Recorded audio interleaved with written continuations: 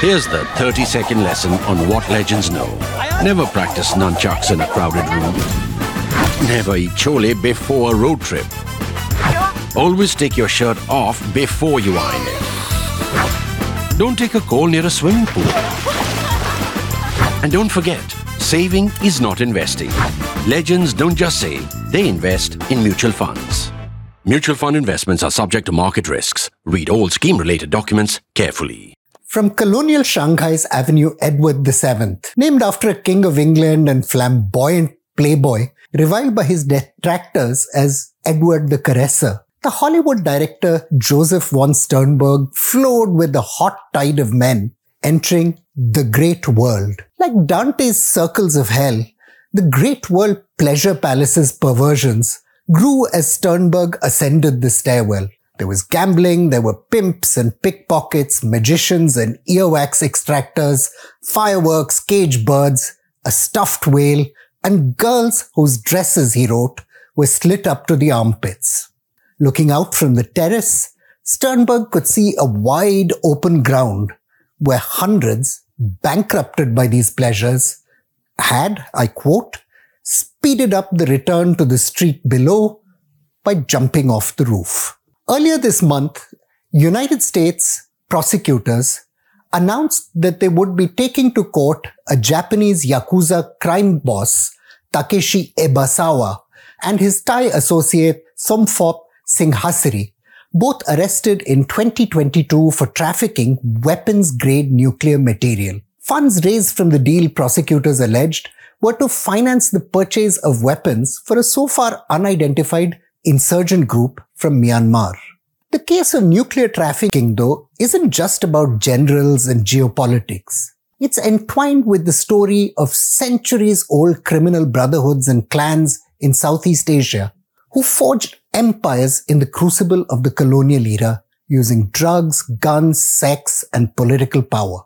The foundations of the Great World had been laid 2 centuries before Sternberg visited the place in the early 20th century. During the 18th century, as British demand for tea and silk rose, every ship that sailed from India to Guangzhou carried silver bullion. Early in the next century, though, there was a shortage of silver in India. The East India Company needed a product to pay for its purchases. The answer was found in India-grown opium. Faced with a devastating addiction crisis, the Chinese sought to shut down the rising tide of opium. But their efforts were defeated in the First Opium War of 1842. Liberal politician William Gladstone, who would later become Prime Minister, assailed his own nation for forcing China to accept the flow of drugs. He wrote, "A war more calculated to cover this country with permanent disgrace, I do not know." Tracing their roots to the ancient Heaven and Earth Society, an order of Shaolin monks and martial arts masters whom legend holds fought off barbarian invaders, the triad criminal brotherhoods of China thrived in the chaos unleashed after the Opium Wars. Long engaged in rural banditry and rebellion, the triads were soon recruited to help prop up imperial rule in Shanghai. In return for the toleration of their heroin production, gambling, and sex work operations, they ensured violence stayed within manageable limits. The scholar Bertel Lintner shows the deal built a Shanghai where, I quote, sin, crime, politics, and business existed as a new system of government. The city's Green Gang, for example, served as enforcers for stretched colonial police. French police scholar Lin Pan has noted, quote, recognized the world of Shanghai for what it was. A jungle of bums, adventurers, opportunists, and swindlers. To the French, there were worse things than having, as the Chinese head of police, a man who, by virtue of his influence in the underworld, kept the level of crime from brimming over. The Green Gang and other triads also played a central role in propping up nationalist general Chiang Kai-shek's military regime. Green Gang crime boss Snake Eyes Yu Sheng even took charge of the general's intelligence services. Following the Communist Revolution in China, the cartels were evicted from Shanghai, but they re-established themselves across China's southern border, helped by the Central Intelligence Agency. Guomindang military commanders operating along with local ethnic Chinese warlords funded their operations by trafficking opium. Figures like Olive Lang, a convent school-educated girl from Lashio who went on to command her own private army, pioneered chains of opium laboratories and trucking lines linking Burma, now Myanmar, with markets worldwide.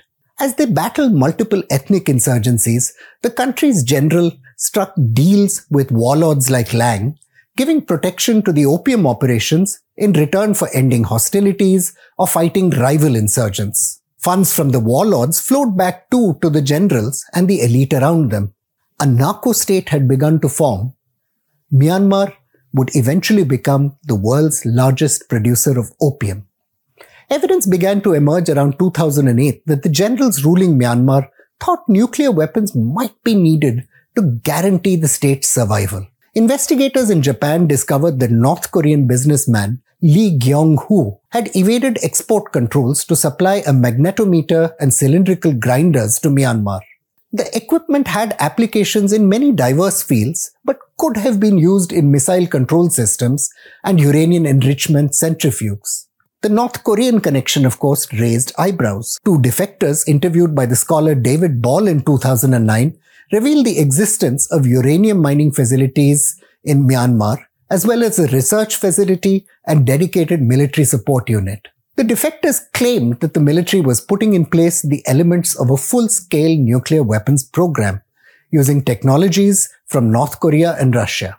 Evidence in support of their claims proved a little thin, but alarms began to sound in world capitals. Following the election of a democratic government in 2012, Myanmar seemed to roll back its nuclear ambitions. It signed key international accords and seemed to give up all thought of acquiring nuclear weapons. In 2023, though, Myanmar and Russia's state-owned Rosatom signed an agreement to build a small modular nuclear reactor. The reactor wouldn't in itself produce enough material for a nuclear weapon, but there was no clear answer on why a country mired in a crippling financial crisis needed to invest resources in a nuclear energy program when it had abundant supplies of coal and hydroelectric resources.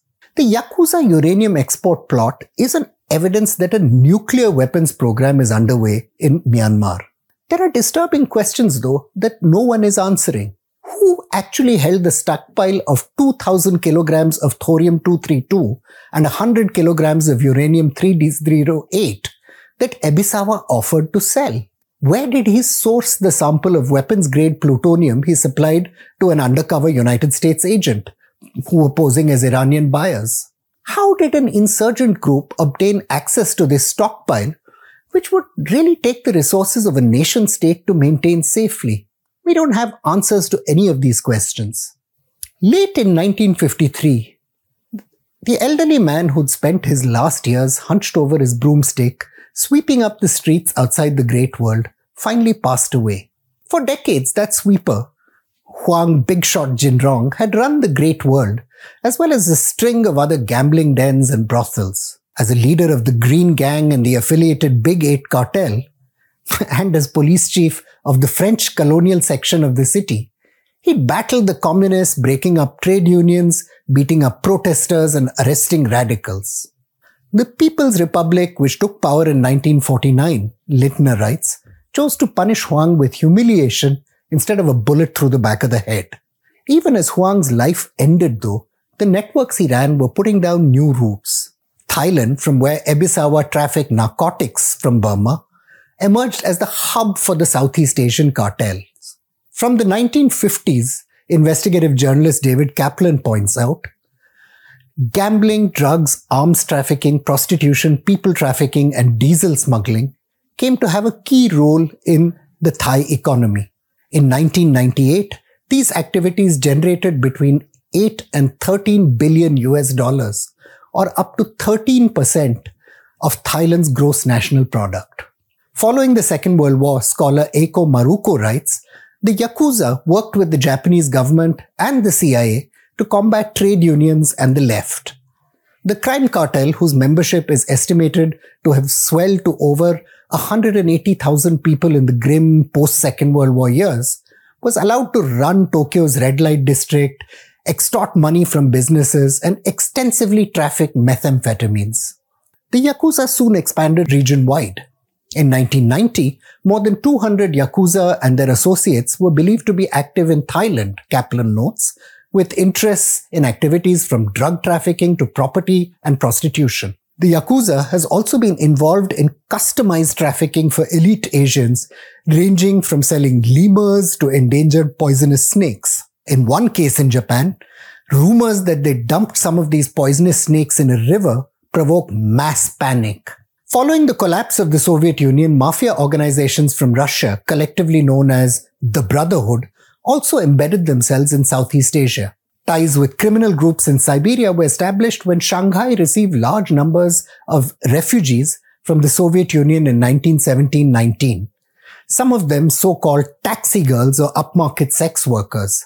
The Russian mafia used these connections to embed themselves in heroin trafficking out of Thailand, as well as sex work and money laundering. Macau, one of the destinations for Russian sex workers, also became an important center for the cartels. Led by triad-linked tycoon Stanley Ho, the gambling industry in Macau grew steadily after 1961, catering to affluent ethnic Chinese in Hong Kong and the wider diaspora.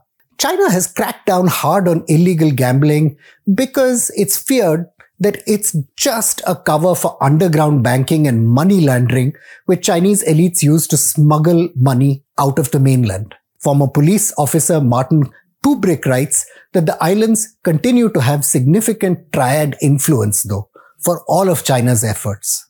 For the most part, though, the cartels have lost the patronage and political influence that helped build their empire. In a world made up of modern nation states, colorful gangsters are not needed to help keep the order.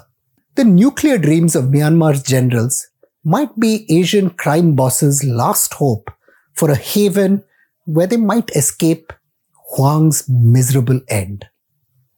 I'm Praveen Swami, and I'm a contributing editor at The Print. Thank you for watching Security Code.